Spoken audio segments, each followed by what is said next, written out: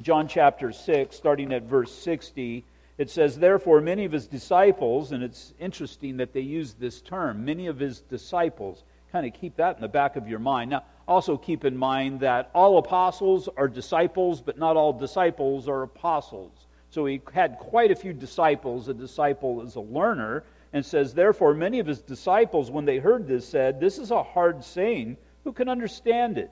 When Jesus knew in himself that his disciples complained about this, he said to them, 'Does this offend you? Wait, or what then if you should see the Son of Man ascend where he was before? It is the Spirit who gives life. The flesh profits nothing. The words that I speak to you are spirit, and they are life. But there are some of you who do not believe,' for Jesus knew from the beginning who they were and who did not believe and who would betray him. And he said, 'Therefore I have said to you that no one can come to me unless it has been granted to him by my Father.'" Verse 66. Now keep in mind, disciples, from that time, many of his disciples went back and walked with him no more.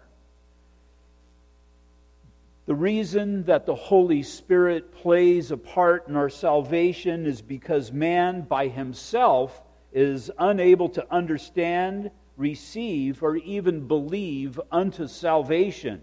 We're told in 1 Corinthians chapter 2, verse 14, that the natural man does not receive the things of the Spirit of God, for they are foolishness to him, nor can he know them because they are spiritually discerned. That's an interesting statement, the natural man. A better definition of the natural man would be the sensual man. And what I mean by the sensual man, the man who is guided by his senses, such as we all were before Christ. We were guided by that which made us feel good, that which was beneficial to us. Didn't understand the things of the Lord. Didn't understand why people went to church as they went to church, or worship, or even really God and who Christ was and what was really the difference. But for all of us who are born-again believers, at some point, the Holy Spirit intervened and gave us understanding. It's why we see the necessity in chapter 3 of the Gospel of John for both the Holy Spirit and the Word of God. Now, I'm sure you have shared the Word of God with somebody and they kind of looked at you and, to them, it was foolishness. They were the natural man. They weren't open to the leading of the Holy Spirit. And it's the Holy Spirit that gives us understanding. Me in my past religious life, the church that I attend, it did give readings from the Bible. I didn't have a clue what they were talking about. I was a natural man. But the Holy Spirit, and I saw this in my religious upbringing, and it was around the time, not upbringing, but spiritual life, it was around the time when I got married that I started considering the things that this particular church was telling me and teaching me and trying to put it together, and it just didn't make sense. And God started doing a work in my heart. Some of the prayers that I would pray, and I prayed all of my life, but they were those pre-arranged prayers. A nun told me that if I prayed what is called the act of contrition every night, I would go to heaven. And so I could pray the act of contrition. I could just spit it out. But one night laying in bed, I'm thinking, what am I doing? All I'm doing is just saying these words. And I started to think about the words that I was saying, and I couldn't even remember these words that I've been saying every night all of my life. Because when I took time to focus upon them, it made no sense. And this was the Holy Spirit starting to work on the natural man.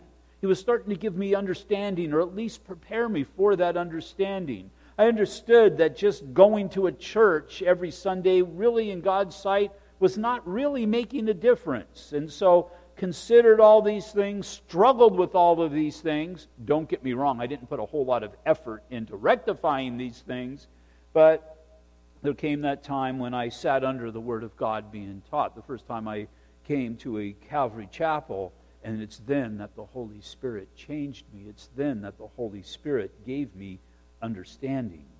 So we see in chapter 3 with Nicodemus that in order for a person to be born again, there must be the Word, there must be the Holy Spirit, but there also must be a response. So those who Jesus has been confronting are hearing the Word. They're about to make a choice. It's not a good one. They're going to decide not to walk anymore with the Lord. But no, that tells me they weren't open to the leading of the Holy Spirit. Now we see various moments of confusion. There's the Word of God, but because there's the unregenerated man, now a couple of these people, such as Nicodemus, I believe, was born again later on, but because of these people being the natural man, there was an understanding, at least not at the moment. In John chapter 3, verse 4, Nicodemus said to him, "How can a man be born when he's old? Can he enter a second time into his mother's womb and be born?" So, I mean, he's exaggerating there, but you see the extent of his confusion. Then there was the woman at the well in John chapter 4, verse 15. The woman said to her, "Sir, give me this water that I may not thirst, nor come here to draw." Jesus said, "I'll give you torrents of living water that you'll never thirst again." And she's of the mindset, well, good, I don't have to bring my jugs down here, fill them up, and haul them back, and never have to worry about this part of things. In John chapter 6, verse 42, they said, "Is not this Jesus, the son of Joseph, whose father and mother we know? How is it then," he says, "I have come down from heaven?" And again, the world's the same way. Well, Jesus was a good man, he was a wise prophet, or whatever. They don't understand that this is God who's been sent down from heaven.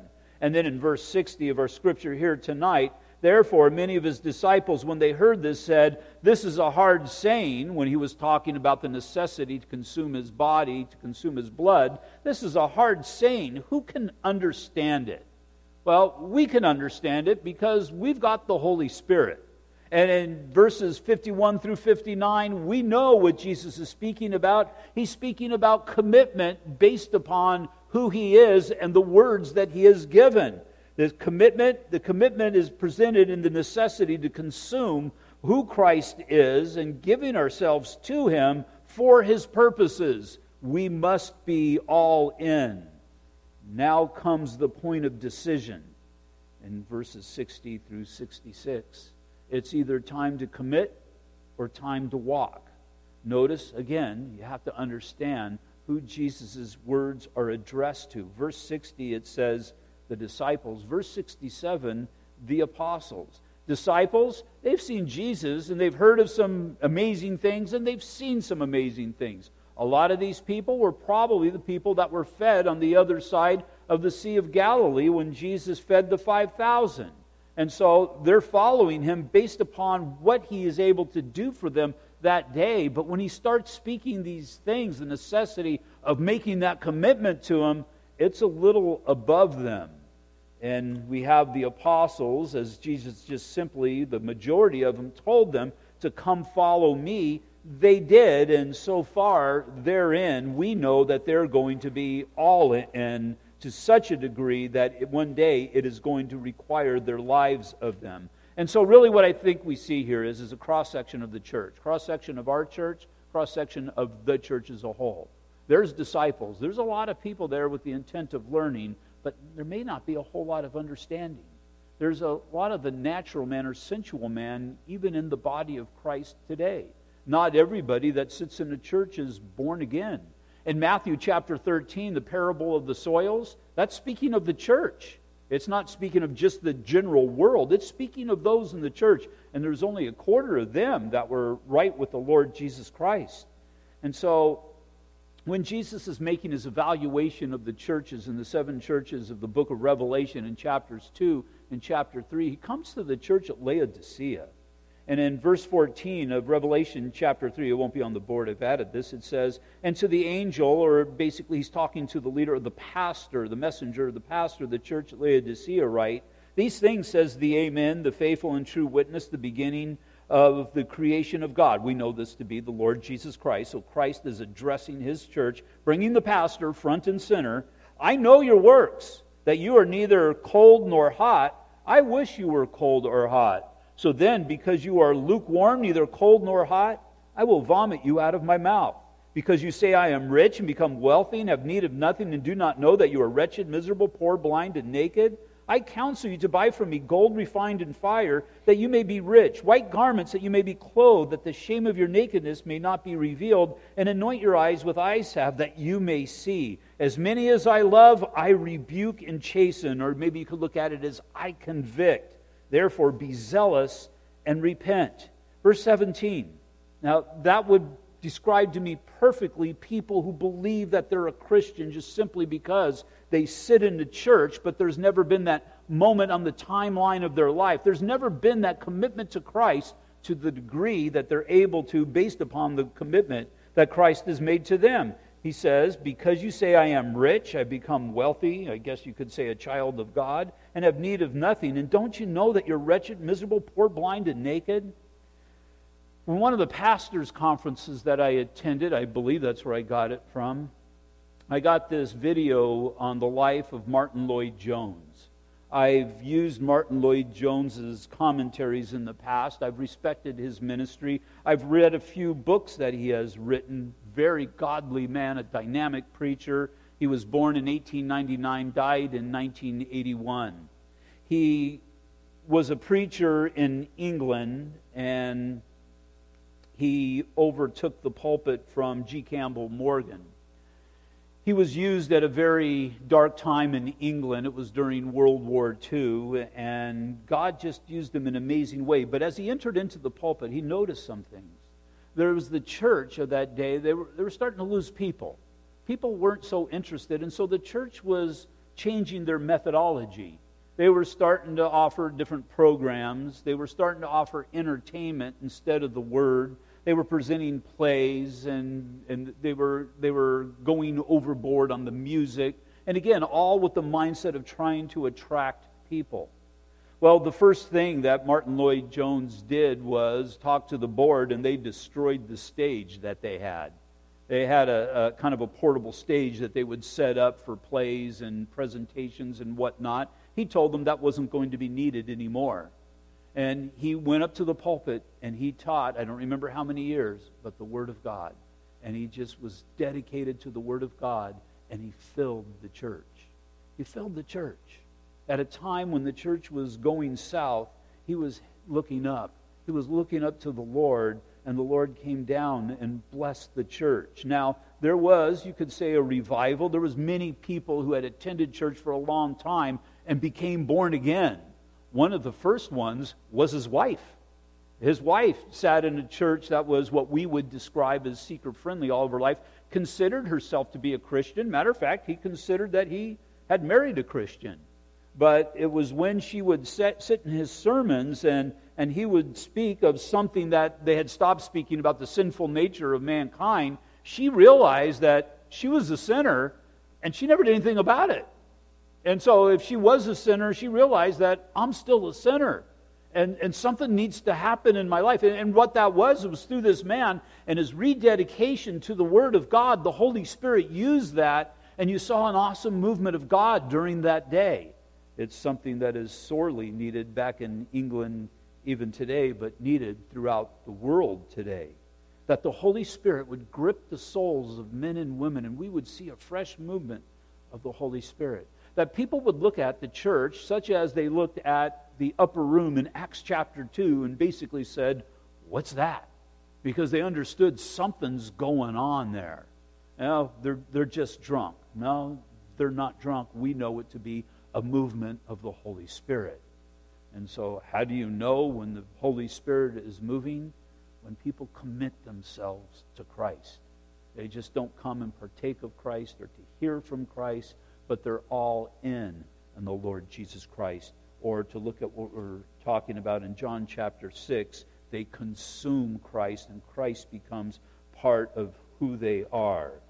And so, hard to understand, because man, instead of depending upon the Holy Spirit, so many depend upon their opinion on religion. Or maybe it's their traditions, and that's the way we've always done it. Or maybe some other set formula or latest movement or whatever it might be. See, whatever is going on and what is the church or called to be the church, it always whittles down to a person by themselves with their Lord. And do you know Jesus Christ as your Lord and Savior? And really, a lot of the other stuff, if you will, other than the preaching of the Word, it just gets in the way of that. It causes people to become comfortable sitting in a pew, such as the wife of Martin Lloyd-Jones, who thought herself right with God, but found out she was a wretched sinner. And if she would have died before her husband started preaching the Word to the degree that he did, she would have been lost for all of eternity. And it's an amazing thing when you stand at a pulpit and you preach the word and your wife gets saved. But it's a good thing. It's a good thing. And we've got to be careful that we never look down our nose at anybody who gets right with Christ because they got right with Christ. That was a movement of the Holy Spirit, and it was a personal time and opportunity that will affect them throughout the generations, throughout eternity. So what was it that confused these sensual people?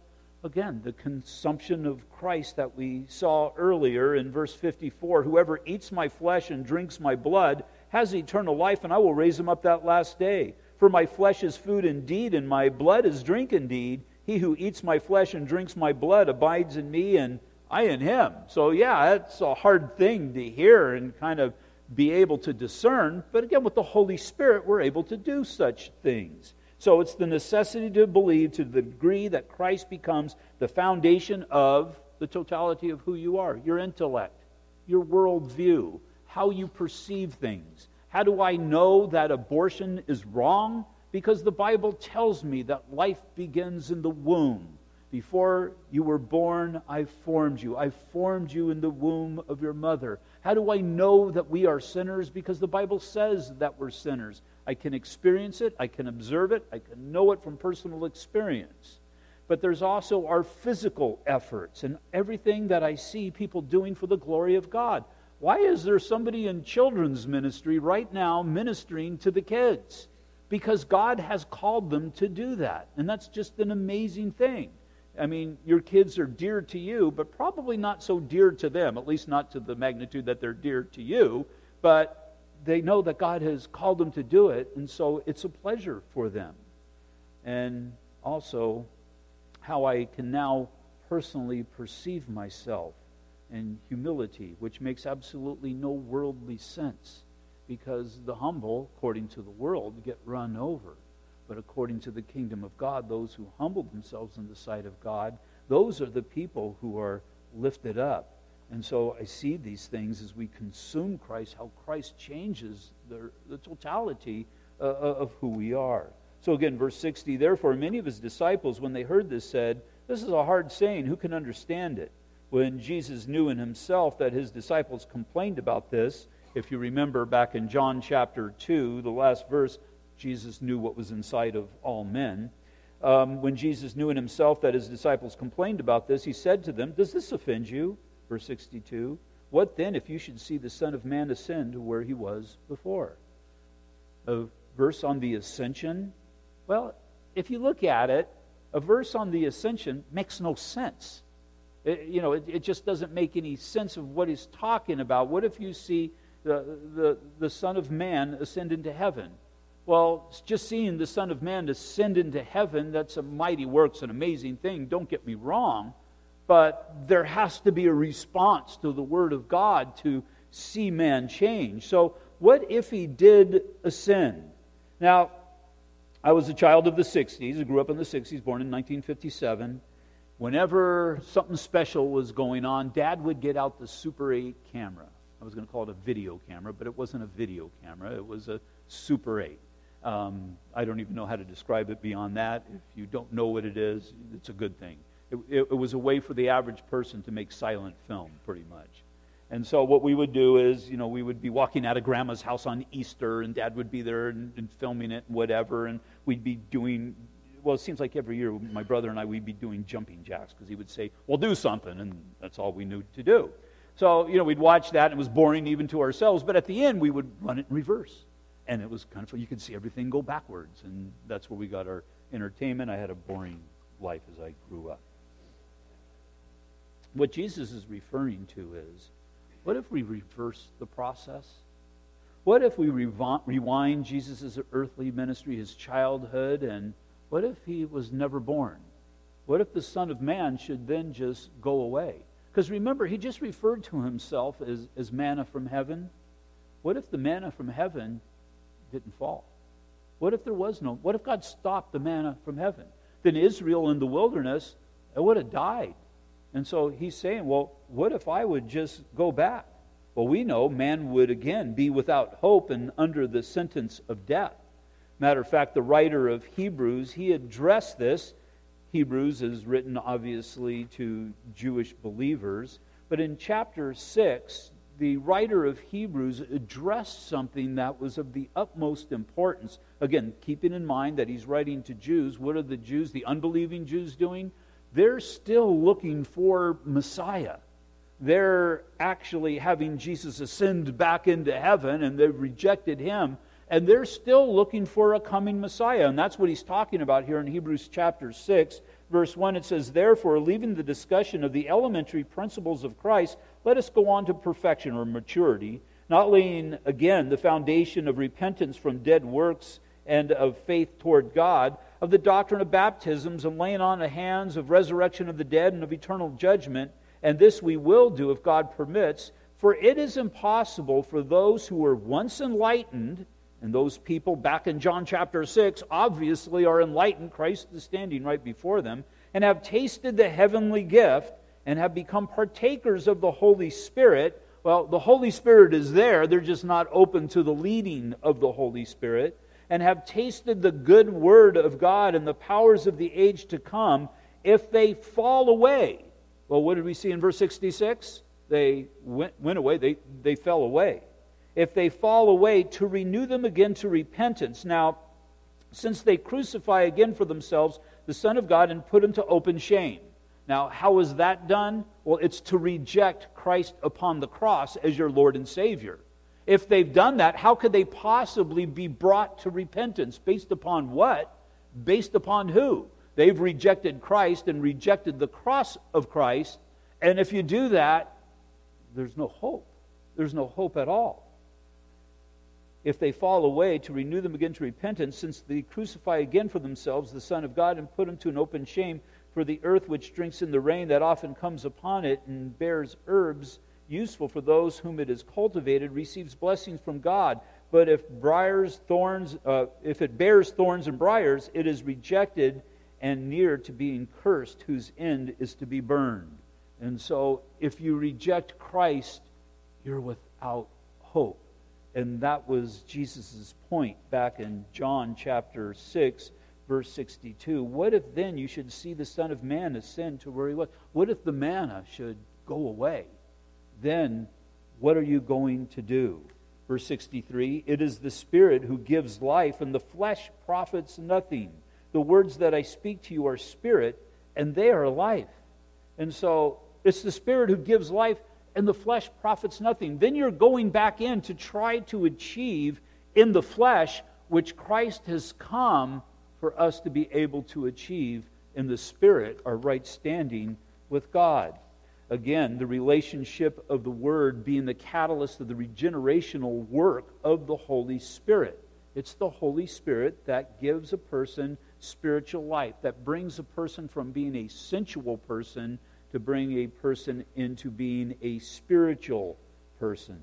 The words, the gospel that Jesus speaks, have the power to give us the persona we know of a child of God. And so Paul would write later in Romans chapter 1, verse 16, "For I am not ashamed of the gospel of Christ, for it is the power of God to salvation for everyone," that means anyone, "who believes, for the Jew first and also the Greek." And so if Jesus goes back to the Father as if he never came, then salvation has not been offered to mankind. And so we've got to take note of that. That if I reject Christ, and we know the only way we really reject Christ is through unbelief, but I think there's even worse than unbelief, it's apathy. If I reject Christ through sitting after Bible study after Bible study after Bible study and never make it personal in my life, if I never consume Christ, if I never make a commitment in my Christian life to the Lord Jesus Christ and to the Word of God, then I'm lost. I'm lost. And if I'm still waiting for something else or someone else or whatever it might be, it's never going to come. Because salvation is always about the simplicity of the gospel and belief in Jesus Christ, so that our lives would be changed and we would come into the kingdom of God. Somebody brought a man up to me last Sunday, and he's been here before, and said, so-and-so, he wants to receive the Lord. And it was just a neat thing, looking into, and this guy's been here time after time after time, quite a few times, but then to look into his eyes and to be able to see just just that look. And I can't describe it. It's just that look of salvation in somebody's eyes. And it's just an amazing thing. He wanted to pray to receive the Lord, but he could tell he already received the Lord. I didn't pray with him. No, I'm not going to pray with you. You already did it. No, I did pray with him. But again, it's just an amazing thing when you see somebody who's all in.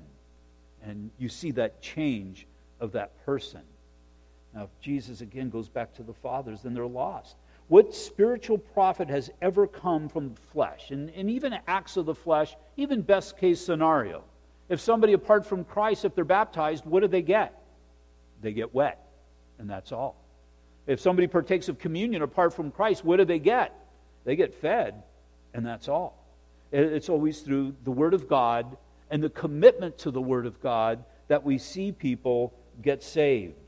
John chapter 1, verse 14, and this is kind of foundational to what Jesus is talking about in this section of Scripture in John chapter 6. But in John chapter 1, verse 14, and the Word became flesh and dwelt amongst us, and we beheld His glory, the glories of the only begotten of the Father, full of grace and full of truth. So it's here that we see the Lord's meaning behind what He had said in verses 52 through 59. Those hard sayings, I'll just read verse 55, my flesh is food indeed, and my blood is drink indeed. Well, we've been told previously, as we entered into the gospel in chapter 1, verse 14, the Word became flesh. What is the flesh that we are to consume then? It's the Word of God.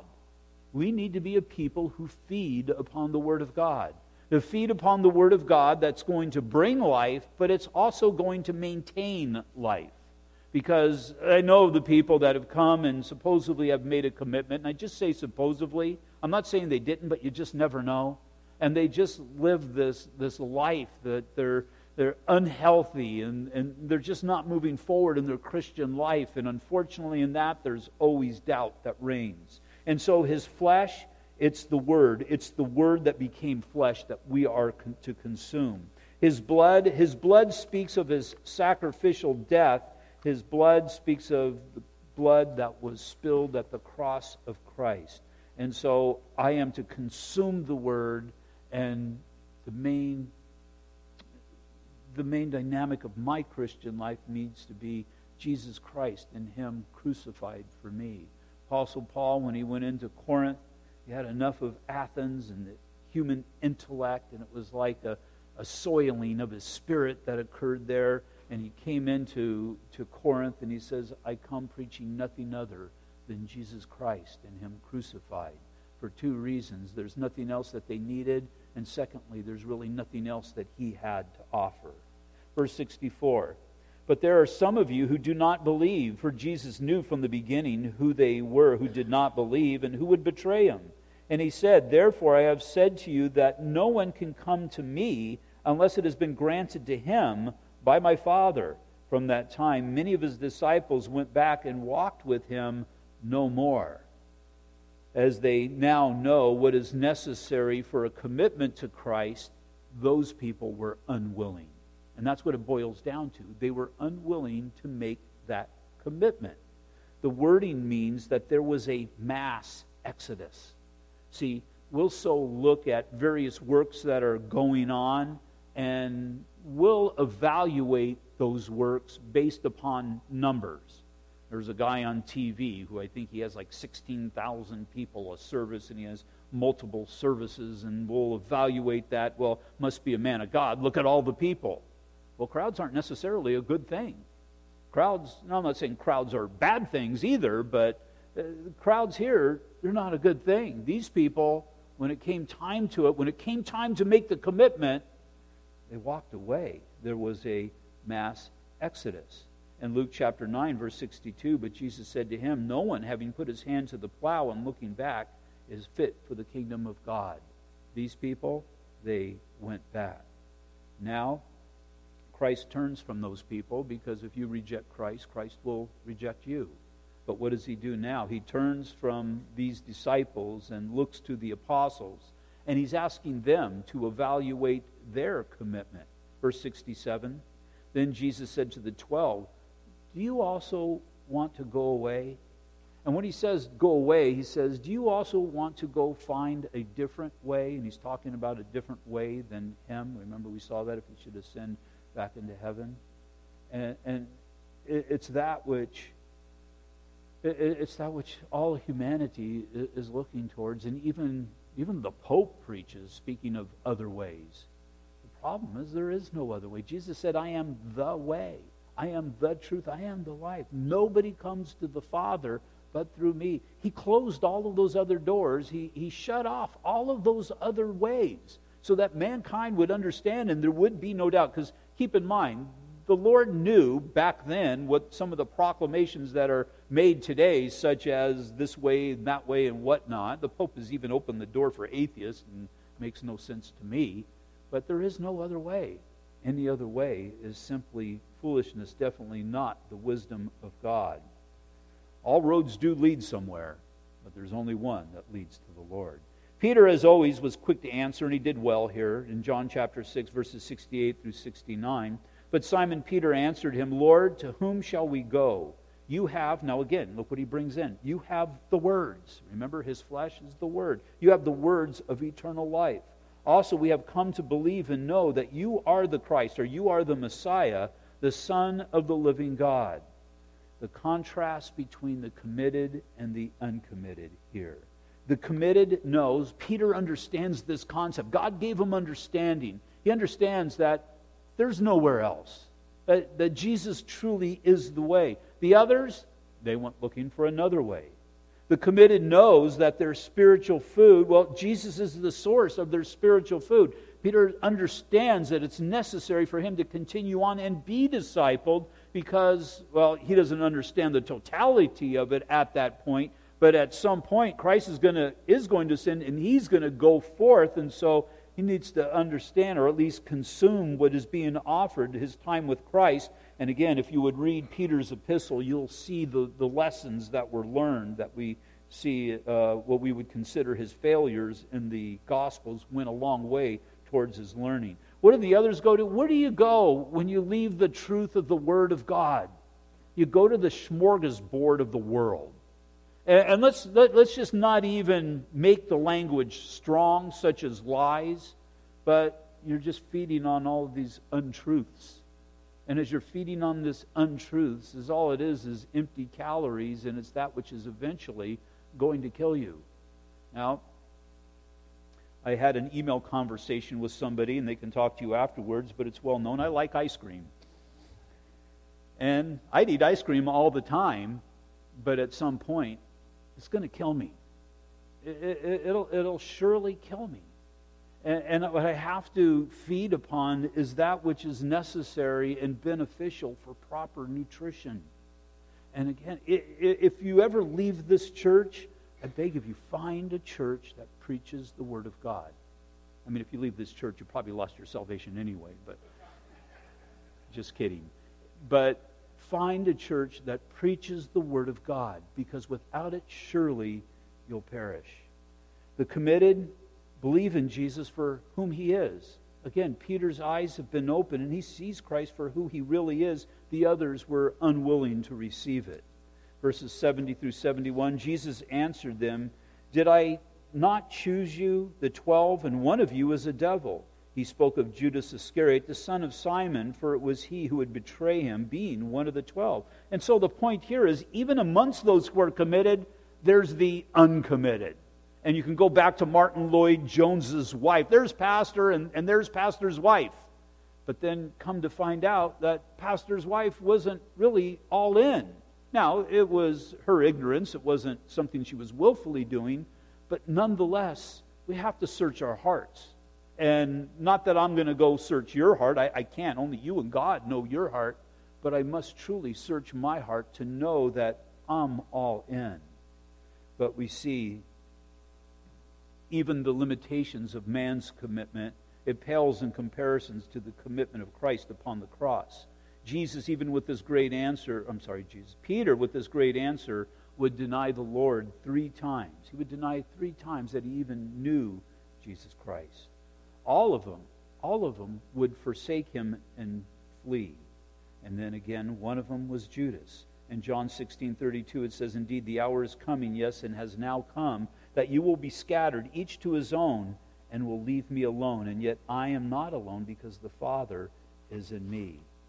And there's, at the end, go ahead and turn to John chapter 21. We'll close from over there. At the end, there was even 7 that went off back to the old life. Instead of following him, they went following after what they used to do. But Jesus, again, he met them where they were at and had a lesson for them. In John chapter 21, verse 18, it says, "Most assuredly I say to you, when you were younger, you girded yourself and walked where you wished. But when you are old, you will stretch out your hands, and another will gird you and carry you where you do not wish." This he spoke, signifying by what death he would glorify God. And when he had spoken this, he said to him, "Follow me. Follow me. Stay committed and continue to follow after me." Verse 20, "Then Peter, turning around, saw the disciple whom Jesus loved following, who also had leaned on his breast at the supper, and said, 'Lord, who is the one who betrays you?' Peter, seeing him," or that's what John said, "Who is the one who betrays you?" Peter, seeing him, said to Jesus, "But Lord, what about this man?" And Jesus said to him, "If I will that he remain until I come, what is that to you? You follow me." Well, John was actually doing what he was supposed to do, because what did it say? He was following the Lord. It was Peter that had led them all astray. Peter that had led them to the fishing hole there, to the Sea of Galilee. And Jesus is addressing the one who is to be the leader, the one who's to be responsible. You follow me. Because it's a biblical concept that as I follow Christ, those who look to me for leadership, and I'm not really talking about myself as a pastor, although it's included in that, but just those less mature that look to me, they'll follow as well. And so as I'm faithful to follow Christ, is to consume Christ, however it is that you want to state it, others will be following after as well. They'll see my example and they'll seek after Christ also. In John chapter 6, verse 66, literal definition, it says, "From this time many of his disciples went away backward and were no more committed to walking with him." We call that backsliding. Backsliding. Lord, that would never happen with us. That we would be dedicated and following. Yeah, sometimes I'm going to lag behind. I'm not always going to be the man that God has called me to be. I'm not going to always be right there at the side. Sometimes I may even step ahead of Christ. But Lord, may I always be in your proximity. May I always be in the proximity of your correction. May I always be in the proximity of your blessings. And may I always be in the proximity of just who you are, Father. That your glory would fill my life. That your glory would fill this church. That the glory would fill us to overflowing. That it would spill out into the community. And so, many followed him no more, but a few did follow. And that's all it takes. It just takes the dedicated few who will follow Christ, remain faithful. And what did God do? He changed the world on its ear. Father, we pray that you would turn our world on its ear as well. That you would turn it upside down even, Father. That, Lord, as everybody is doing what is right in their own sight and choosing their own way, they've gone astray. I just pray, Father, that through our dedication to following you, we would see lives changed. And Father, we would see revival come even upon this land. And Father, I do pray that there is revival across this nation, but you have given us influence in South Ontario. And I pray, Father, that there would be revival in South Ontario. I pray, Father, that it would be built upon just the simple things that you have told us to do.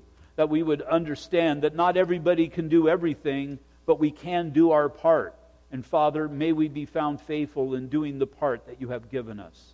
And so, Lord, we just thank you for this evening. Once again, we thank you, Lord, that we were able to feast upon your word. I pray that you would build us up and that you would strengthen us for your glory, Lord. We ask these things in Jesus' name. Amen. Will you all stand, please? Couple of announcements, things that are coming up. This Sunday we're going to be celebrating communion, and it is going to be Youth Day. Women of the Cross are starting a small series of summer studies on prayer that's going to be this Tuesday night at 7 o'clock. And then on Saturday, the 21st, we're going to be having a men's breakfast. I encourage you to get signed up for that so we can see all who are coming. Sunday morning, we're back in 2 Timothy. Sunday evening, we're back in the book of Isaiah. God bless you guys. Have a pleasant rest of the week.